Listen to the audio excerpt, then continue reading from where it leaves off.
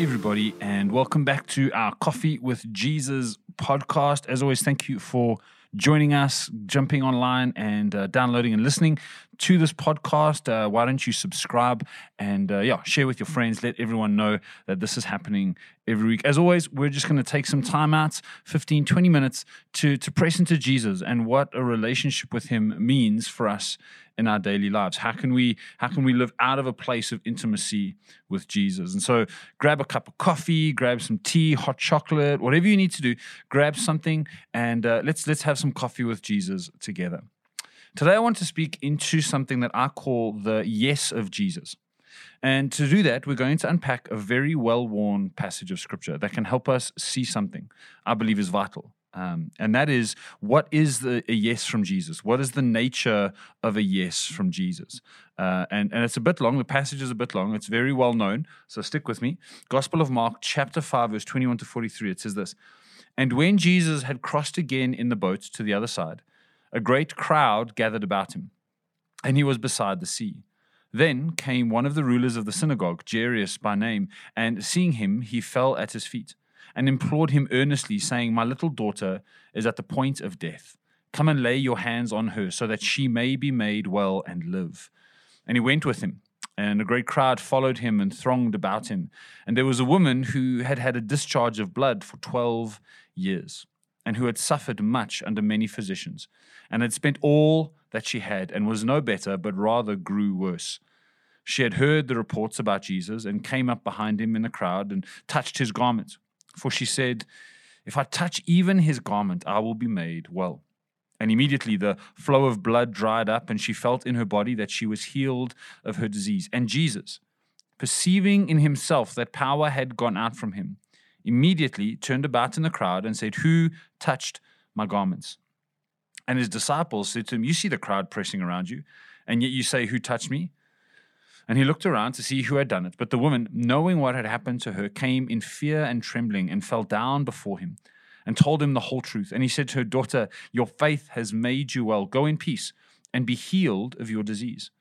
While he was still speaking, there came from the ruler's house some who said, 'Your daughter is dead. Why trouble the teacher any further?' But overhearing what they said, Jesus said to the ruler of the synagogue, 'Do not fear, only believe.' And he allowed no one to follow him except Peter and James and John, the brother of James. They came to the house of the ruler of the synagogue, and Jesus saw a commotion, people weeping and wailing loudly. And when he had entered, he said to them, 'Why are you making a commotion and weeping? The child is not dead, but sleeping.' And they laughed at him. But he put them all outside, and took the child's father and mother and those who were with him, and went in where the child was. Taking her by the hand, he said to her, 'Talita kumi,' which means, 'Little girl, I say to you, arise.' And immediately the girl got up and began walking, for she was 12 years of age. And they were immediately overcome with amazement, and he strictly charged them that no one should know this, and told them to give her something to eat." So I want to highlight a couple of things here, because what we see in this passage is Jesus agreeing to go with this leader. He agrees to come and heal, to lay his hands and do a work of healing. So he says yes to the request.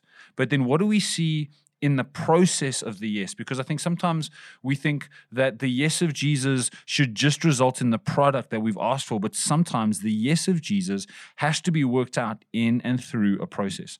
So a couple of things. Number one, a yes from Jesus is better than any religious practice. A yes from Jesus is better than any religious practice. We see here a synagogue leader come to Jesus. He comes to Jesus because when the rubber meets the road, we all know, we get it, that religion cannot save and religion cannot heal. It's powerless to do those things. It's not about how we do what we do that saves people or heals people, but it is an encounter with Jesus that does these things. Jesus is the source of our salvation and our healing. And I love this because a synagogue leader would have been more than knowledgeable about the religious practices of the Jewish people. He would have known the law, and he would have known what to do and what not to do. But here's the thing: the law only reveals how powerless we are in our own strength to face disease and death. And here was a man, here was a father, facing the possibility that his 12-year-old girl would die.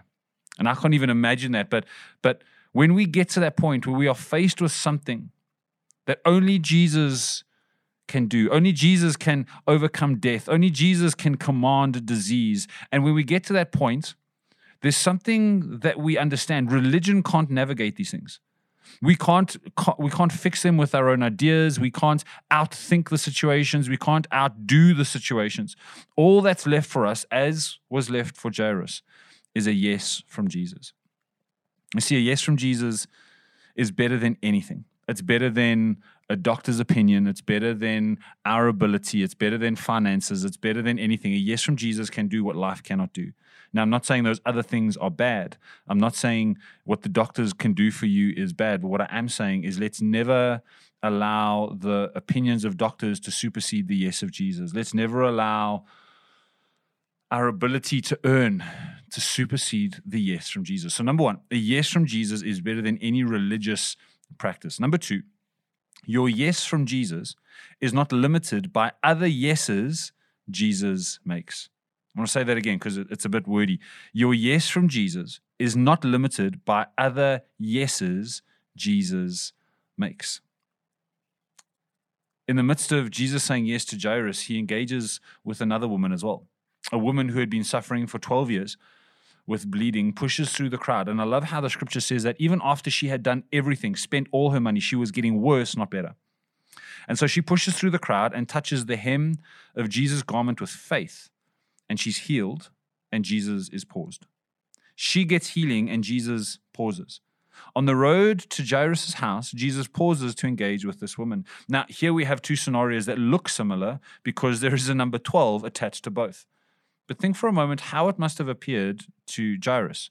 Here is a man who had loved his daughter who was near death. We don't know if this had been a long-term issue, but we know that it was a 12-year relationship. He had loved this baby girl for even possibly longer. For those of you who are parents, you know that you love that baby the moment you hear that you are pregnant. And so 12 years at least. For 12 years, he was a man who had enjoyed the blessing of a daughter, and now she was on the brink of death. Here is a man looking at a woman who had now just touched Jesus' garment, and he's looking at a woman who had been suffering for 12 years with an issue that made her unclean and made her suffer. But I wonder if he began to think thoughts like, why now?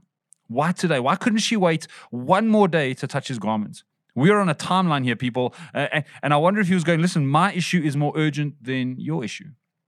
I wonder if he judged her issue to be less serious than his. And I wonder if he wondered why Jesus would engage with her while he was obviously on a much more important, much more urgent mission.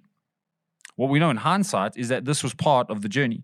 When Jesus says yes to something I've been praying for, he doesn't become solely committed to me. When Jesus says yes to me, it's not that he changes his mission to pursue my mission. No, what he does is he incorporates my mission into his. My yes from Jesus is not limited by the yeses he gives to other people. He is not made less by his yes to other people. In fact, when I see how powerful his yes is in another context, instead of comparing, we should celebrate the power of what he can do. It should fuel our faith for what his yes in our situation might accomplish. I remember Martin Steele telling us this should act like jumper cables for our faith. The testimony of one should act like jumper cables for everyone and inspire us and take our faith to a whole new level. So I want us to grasp here that when Jesus says yes to someone else, it doesn't mean that he has less for you. His yes is not limited. His yes is not diminished in your life when he says yes to someone else. Stop comparing testimonies. Stop comparing miracles. His yes is not limited. Number three, third point, the yes of Jesus is not diminished through delays. It's not diminished through delays. It may seem like for us, our prayer has a very obvious and a very clear timetable that has to be kept. We know the decision has to be made by Monday. The doctors have to do something on Tuesday. We know that if money doesn't come in month end, we're going to have to move. And so we can see an obvious, a clear timetable that is attached to our prayers. We see the need for urgency. And so any delay can really frustrate us. And when the delay is Jesus himself stopping on the road, we can get super frustrated. When it's clear to us that Jesus is not moving as fast as we want, that Jesus is the delay, it can be super frustrating. And we can sometimes say, Jesus, don't you see the need for urgency? Jesus, don't you see the reason we have to move quicker than a stroll? And yet Jesus never ran. In our minds, we can see a delay as detrimental to the mission because we are time sensitive. However, when Jesus says yes to our prayers and the cries of our hearts, no delay can diminish that yes. No detour can change the destination when Jesus has said yes. If Jesus has said yes to Jairus and said, I will come, I will heal, I will lay my hands on, his yes is not lessened by a delay. And sometimes because we are very time sensitive, we can think that if Jesus delays too long, he may have to break his promise because of what time will cause us to do. Jesus is not a man that he should lie. Jesus can't lie. So when Jesus says yes, not even delays can cause him to lie. Think about that. When Jesus has said yes to you, when he's made a promise in your life, when he's promised you a relationship, when he's promised you a promotion, when he's promised you that your life is going to count for his mission, even when it seems like there is a delay, he cannot lie.